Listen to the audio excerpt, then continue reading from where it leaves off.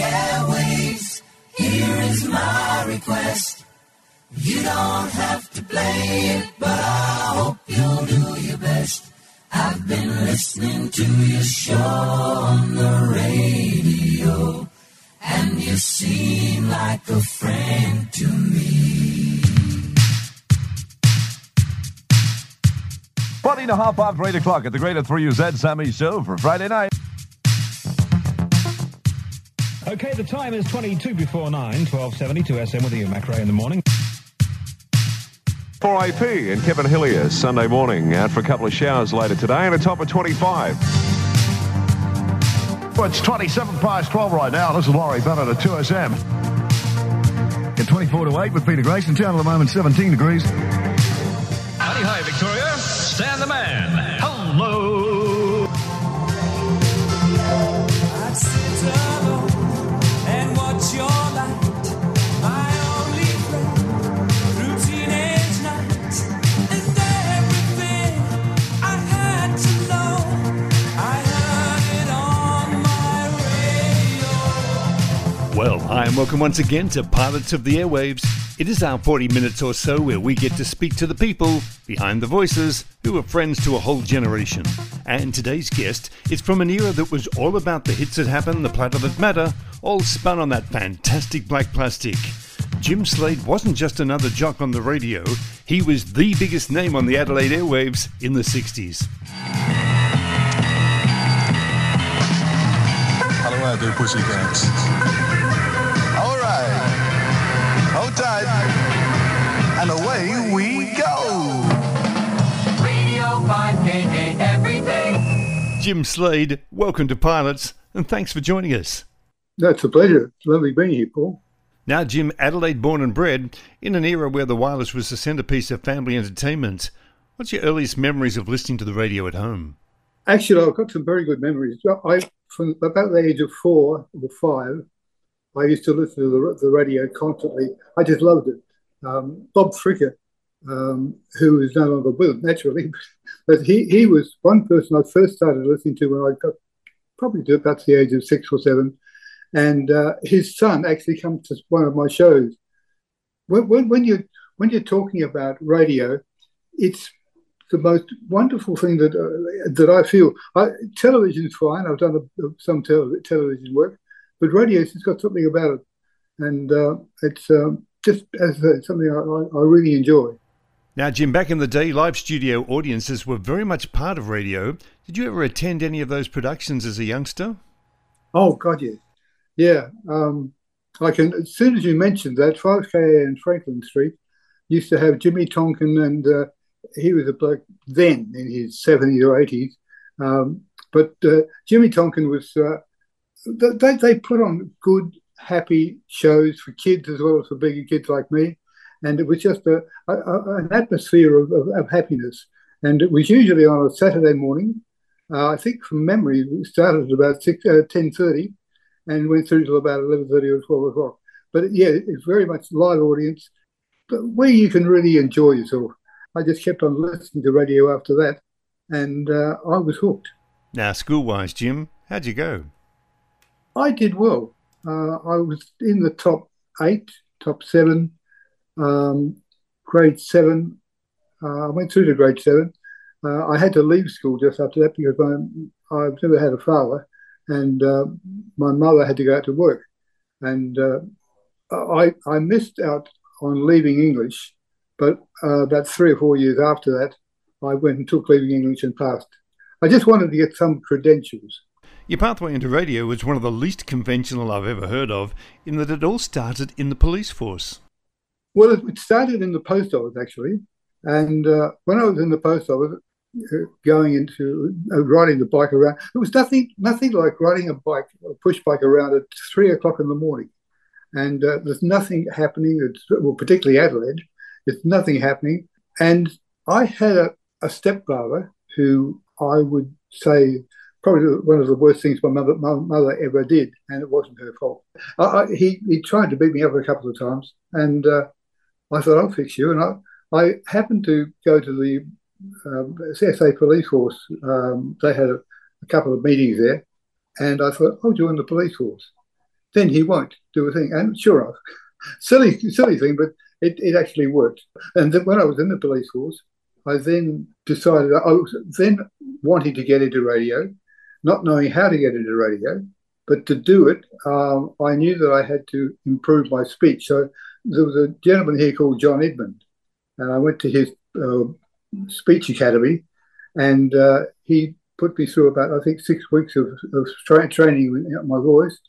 And I remember John saying then, he said, "Jim, I've done everything I can. The rest is up to you." So I decided I'd go into the police force. I went into the radio room to begin with. Brigadier McKenna heard me one morning on the radio reading the police news. And he said to one of the girls, "They congratulate that young man, he's good." They said, "I'm sorry, sir, he goes to 5DN on Monday." And just one of those things that happened. But it was an interesting part of my life. 1962, the first radio gig at a capital city station in 5DN in your hometown. Almost a dream start to the career. What did they have you doing first up when you arrived? Graham Cornish was the disc jockey at the time, and I was playing records, which is what you had to do, timing records up to the chimes and things like that. As luck would happen, and I used to do, I think, Saturday night ring and request. We got up to 1,000 calls a night. That was on Saturday night, though. And one day Graham said to me, "Look," he said, "I've got to go home. I'll be staying there. My dad's not well." And then he looked at me and he just put it down to the chair that he was sitting on. He said, "That is going to be yours."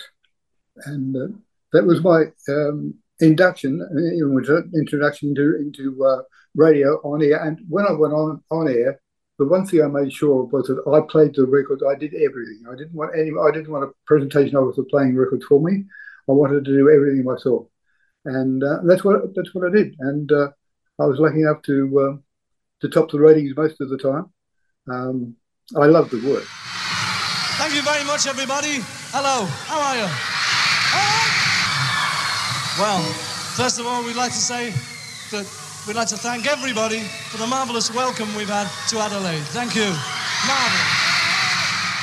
12th of June 1964, an important day in the history of Adelaide. It was the day that the Beatles hit town, an occasion that may not have happened but for the persistence of Jim Slade, Bob Francis and the John Martin department store. Can you tell us a little bit more about that time?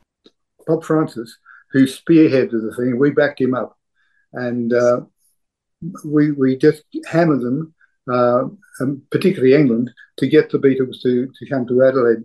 When the Beatles arrived, it was just the most amazing situation. There were 300,000 people lining the streets. It's something I've never been seen before. I don't think it had been seen before, and I don't think it'll be seen again. Just looking over these hundreds of thousands of people, it was exciting. And a lot of people didn't go to work the next day or the day after that. But it was just a tremendous time. Now, Jim, history would recall that the original Beatles schedule didn't include Adelaide, but you guys put a fair bit of pressure on the Australian promoter Ken Brodziak to make sure that the group came across. Put a lot of pressure on him. We had there were people writing to him, ringing. It ended up being 300,000 people, and it was just an incredible time.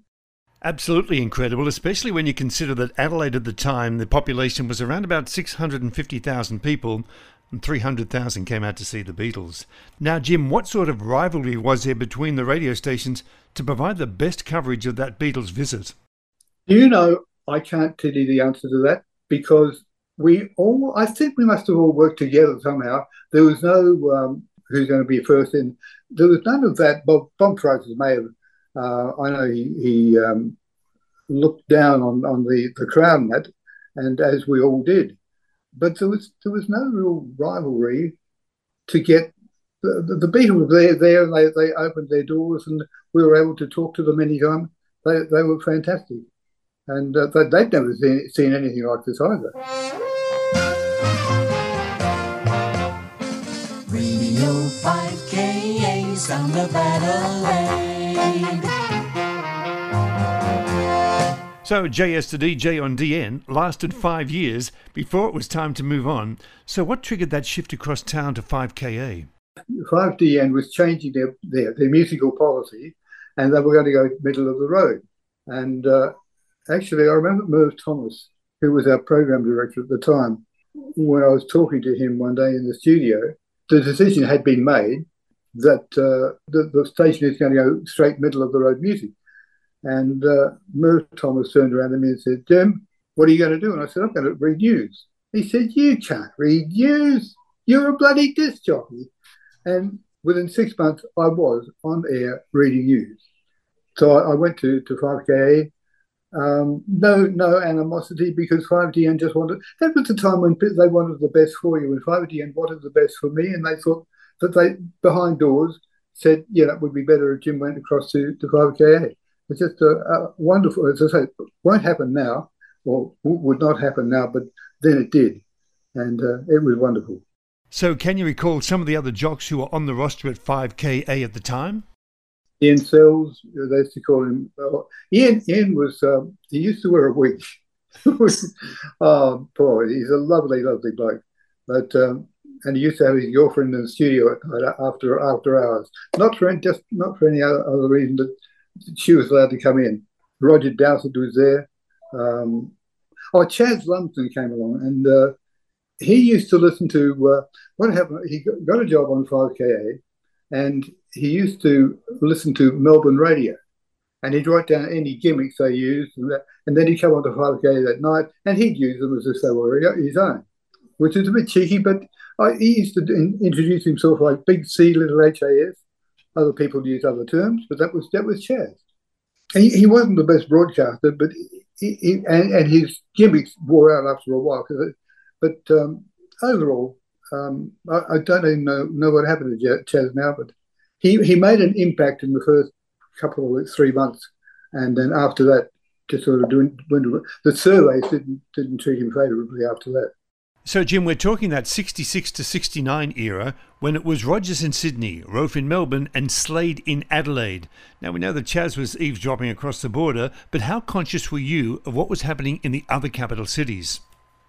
Not really. I used to run my own race. I did what I wanted to do. I made a promise to myself that I would never copy anyone. Everything I did was mine, and I developed it myself. That includes the way I called my listeners out there pussycats. Just a silly little thing, but it went over well. People like that sort of thing. I just loved the atmosphere of being in radio, and I used to host many shows. I host probably 5 shows a week. That's a live host, and I just love that. And you got to know the people better. People got to know you better, which is even better. And we had a fabulous time. There was a little bit of animosity, but nothing of it. Chaz was probably the one that stirred up more emotion than anything else. Hi, this is Jim Slade, and I'm with you every afternoon from 4 o'clock. Get with the jet-powered sounds. And let's have your views on records in discussion. We take off every afternoon, Monday through Friday, at 4 o'clock on 5KA. Now, the advent of the transistor radio meant that the teenagers had independence in their listening habits right away from their parents, with the jocks at the time almost the biggest influences in their lives. So how conscious were you of the influence that you had at the time? I was aware of it, but I didn't make any use of it. You did, of course, get out and make a habit of meeting the people. Tell us a little bit about the dance hall days in Adelaide. Something to keep in mind is that the dances we had at those times, and there were a lot of people that went to them, 300, 400, 500, 600, 700, but there was no alcohol involved. It was all soft drink, and that was it. And we some nights I would be at Brighton one day, Seacliff another day, comparing dances. It was, and you got paid for it. There was a reasonable sort of money earner there, but it was all fun, and you just got to know people so well, and they got to know you, and it was a fabulous atmosphere. Now, we're all aware that the big music acts around at the time had their fan clubs, but there was also a very active Jim Slade fan club. How did that help your popularity, Jim? In 1965 and 67, I was voted top disc jockey in both those years, I've got a badge, or not a badge, it's on my phone, a photograph of me. And I was so proud of that it was something that I wore was pride. And a person who was instrumental in getting people aware of the fact that I needed to be put up there was Lynn Hook. Lynn ran the Elvis Presley fan club, and Lynn had the largest Elvis fan club in Australia, and probably one of the largest in the world. Speaking of Elvis, how close were you to actually interviewing the King? Around the mid-60s, I think. I wanted to go to America to see Elvis Presley. I wanted to meet him. And as it turned out, we were driving along Anzac Highway. When we were driving along there, someone pulled us over.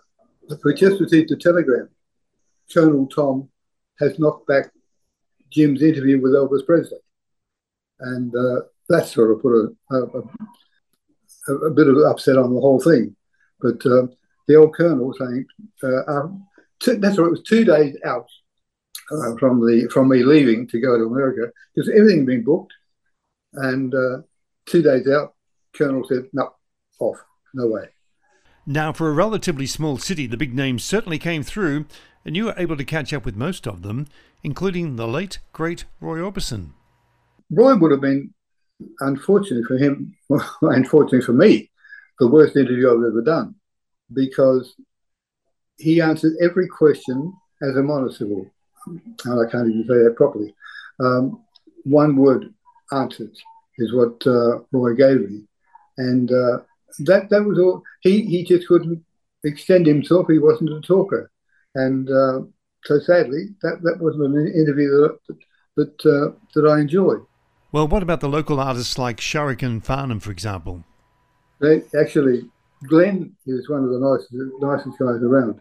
And John Farnham, there's a story about John that one day a woman came to the door of the radio station and said that her little boy wants to meet John Farnham. So I tried to find out where he was. He was at the north of Queensland.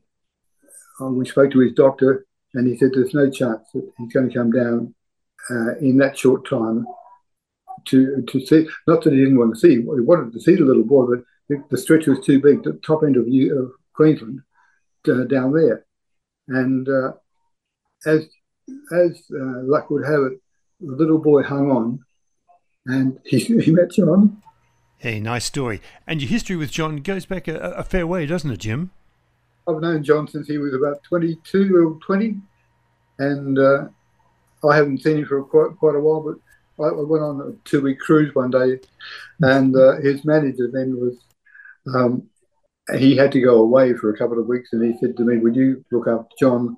We'll take a riverboat or whatever, and if you can just make sure he doesn't get into trouble, or anyone gets into trouble with him. And I got to know John pretty well, and John is what you see is what you get. He's just a lovely, lovely bloke, and that I'll never forget that little boy. Melbourne has the cup and the football. Melbourne has the MCG. Melbourne has them all, but that's not all. Melbourne has Radio 3DB. So in 1970, the king of Adelaide radio packs up the headset and moves to Melbourne to 3DB. Why the change to a marketplace where you were virtually unknown? Mainly because there was no other room in Adelaide. There was no vacancies at all. I remember that distinctly. And somebody said to me, why don't you try Melbourne? And I thought, well, maybe. Anyway, in Melbourne, 3DB were having, I don't know whether, no, they weren't looking around for someone at the time. I was just chatting with them. And I did a few shows with them, comparing, and there's still nothing available. And then one day somebody said, they want to see you, Jim. I think they might want to talk to you about some work here. And that was the beginning of it. But I spoke to the right people there. And that's why I went to 3DB. I loved it because it's a vibrant place. And things were happening all the time, and I just loved it. The lineup at DB at the time saw the Silver Fox John Eden in breakfast, talk back with Gerald Lyons, Dennis Scanlon and Paddy O'Donnell during the day, interrupted of course by the races, and you initially 10 till 1am. So how were you accepted by the new Melbourne audience? I never thought about it. I just thought, well, the job's there, and I took it. I honestly didn't think. I compared. Well, yeah, I compared a lot of shows, and I made myself busy with acting. It wasn't big time, but you might do a 30-second spot here, another spot there. It was constant work. If you wanted it, then you could chase it, and it just additional income and additional exposure. 3DB and 3RK, key stations in Victoria of the major broadcasting network, 7:45. Even for a big city radio station, was there still plenty of camaraderie between the on-air guys? There was, and John Eden, the Silver Fox, what a great performer. You didn't have to fit in with the station. The people that you met there, the guys on air, there was no animosity. It was, they'll help you, and they did. And they did in such a way that, until you mentioned it then, I hadn't thought about it. That's the way that they did things. They didn't make a big deal out of it. They just, you were here, you're part of it, you're one of us. And it was great. Absolutely great. One of those welcoming people, no doubt, would have been the late Paddy O'Donnell. Yeah, Paddy. Again, just a great performer. He gave everyone a name. My name was Sludge, Sludge. You say, "G'day, Sludge," and he was a hard-living bloke, but he would give you anything. He was just a fabulous person to work with and to be with. Now, Jim, towards the end of your time at DB, you had the lunchtime shift up against the likes of the great John Vertigan at 3UZ, Peter Van at 3KZ, and John O'Donnell at 3XY. Now, was playing music and crossing to the fifth at Werribee really the Jim Slade style of broadcasting? No, but it was work. And I've always taken the attitude, make the most of what you're doing. And it's not difficult, just tune in. Just tune in, that's all. So, being an Adelaide boy at heart, how did you find your time at 3DB and in Melbourne? Oh, I love Melbourne. Absolutely love it. Like, if Joy hadn't passed away, I think I'd still be there now. It was just again, I guess you'd put it down to the big city. People are very welcoming, and as long as you're not trying to rip them off, yeah, they'll keep an eye out for that too. But no, just a great city. Okay, a couple of questions just to finish off this section. Jim Slade the Jock was also an entree chef at one of Melbourne's exclusive restaurants. True or false? True. Yeah, that was for a few months. Chick Hansen, who I don't know whether Chick is still around. He ran a chicken shop, and I think he ended up with about 4 or 5 of them. And I started to work with Chick, and then he decided to open a restaurant. He said to have her come in with me, so I went in with Chick, and we ran that for about probably a year, 2 years maybe. And it was a great exercise. I learned a lot. I also taught a lot, but I learned a heck of a lot just being on the ground floor. Jim, we spoke about your fan club earlier on. Now, of course, Bernadette Duggan presented you with a book, about 80 pages in total, just totally covering the whole of your career. How special is that? I forgot. And in travelling around as I have done, I've lost a lot of those, but I've still got the book. The book is still here, just at the back of me now. And, oh dear, I only saw it for the first time in ages, a day or two ago. And no, there's been some wonderful people around. Bernie is certainly one of them. Jim, you've met and interviewed a lot of people over the years, but you must have made some sort of an impression on Gene Pitney. I met Gene in 1966 and 68. I'm pretty hazy on those figures. And I saw him for the first time. Yeah, the first time I saw him was in Adelaide. Then I saw him again. I interviewed him the second time in Sydney, I think. Anyway, what happened there was that no, that's all right. It was back in Adelaide. And I stopped him and I said, gee, can I have a word with you? Yeah. And I said, you won't remember this, but I interviewed you in Adelaide. He said, yeah, man, he's in that little room at the airport. And this is, 6 years later. And that was just amazing. And what a performer. I was a fan of Gene Pitney from the time I first heard I Want to Love My Life Away. And finally, Jim, if you could sit down for a one-on-one interview with any one of the four Beatles now, who would it be and why? Paul McCartney, because Paul said, if there'd been no Carl Perkins, there would have been no Beatles. That's a big statement to make. And I would love to have sat down and talked to him. I didn't have the chance. We just grabbed opportunities when we could, when they were here. But no, never forgotten that quote. And the same as Mick Jagger. I had a great interview with Mick. I caught him at the airport. And I just, as he was walking by, I said, oh, Jim Slade from radio, can I interview you? He said, yeah.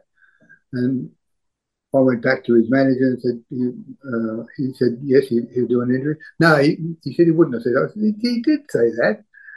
And so I just stood there and the manager stood there and the manager eventually decided I wasn't going to move. So he moved out the way and I took over and I started to do the interview with him. And there'd been a kerfuffle somewhere in England before the boys had left, the Stones had left. And I said to Mick, what happened with this problem you guys were having? And he said, Jim, we weren't even there when we talked about what the problem was. He said, we weren't even there. He said, if they, the media, do that to an insignificant thing like pop music, what must they do to politics? And I've never forgotten that. It's a little wise comment from Mick Jagger. Radio 5KA, sun tuned for summer people. Okay, Jim, time now for our dozen or so questions we ask all our guests. The first one being, where were you when you heard that John Lennon had died? I think I was on Perry Street. It was about 8 o'clock in the morning. And I don't know whether that's significant, but early in the morning seemed to, because there were people everywhere. And they weren't all talking about John Lennon, but as I sort of listened, there's a problem. And suddenly the problem was that John Lennon had died. How old that news was, I don't know. The last concert ticket you paid for, Jim? Johnny Ray, the Big Beat, near the complex near the Torrent. And that was the last one I paid for. Is there a concert act you regret never seeing? Tina Turner. I've interviewed her, but I've never seen a show, and she's the sexiest lady, and she's just a great person. And I missed seeing her concert. Hey, good choice. Jim, the word you had most trouble pronouncing on air? Important. You hear people say important. I said it once or twice, heard it back. No, important. Now, Jim, was there ever an incident on air that had you thinking you might get those Don't Come Monday orders? Never. Hey, well done. Skyhooks or sherbet? Daryl Braithwaite would have to have the nose in the front. I wasn't doing a lot of work in that era, that time, but Daryl, good performer, and I wasn't that wrapped in Skyhooks, but I certainly did like Daryl. The Rolling Stones or the Beatles? That's a hard one, because as I mentioned, with talking to Mick Jagger, you'd be lying ball. We'll sneak in an extra one here, Jim. Crows or the Power? Crows. The most treasured piece of memorabilia from your early radio days? Yes, on my mobile phone now, it's a photograph of me. That's when I was twice awarded the top disc jockey for South Australia. Everybody's Magazine ran a competition in 1965 and 1967, and I won both of them, being voted by the listeners, and I was very, very proud of that. And I've still got that photo on my phone now. Jim, what was the biggest news story that broke while you were on air? I didn't have a lot of news that broke on air. I was more into rock and roll. And I know what you're saying, and things probably happened. It happened around about the Vietnam time of Vietnam. And probably that would have been the area that was being discussed by news. That's all I can think of there. Jim, for all those people you interviewed over the years, was there a moment that someone walked into your studio and you were suddenly starstruck? Not quite starstruck, but close to it. John was. Look, I'll never forget the first time I was on air with him, and just the way his voice resonated. Hello world, I'm John Laws. Love it. And I interviewed him once too, because he was part of the Macquarie Network. And that was an absolute pleasure. Finally, Jim, are there two albums that were special to you in your younger years that still might even get a run today?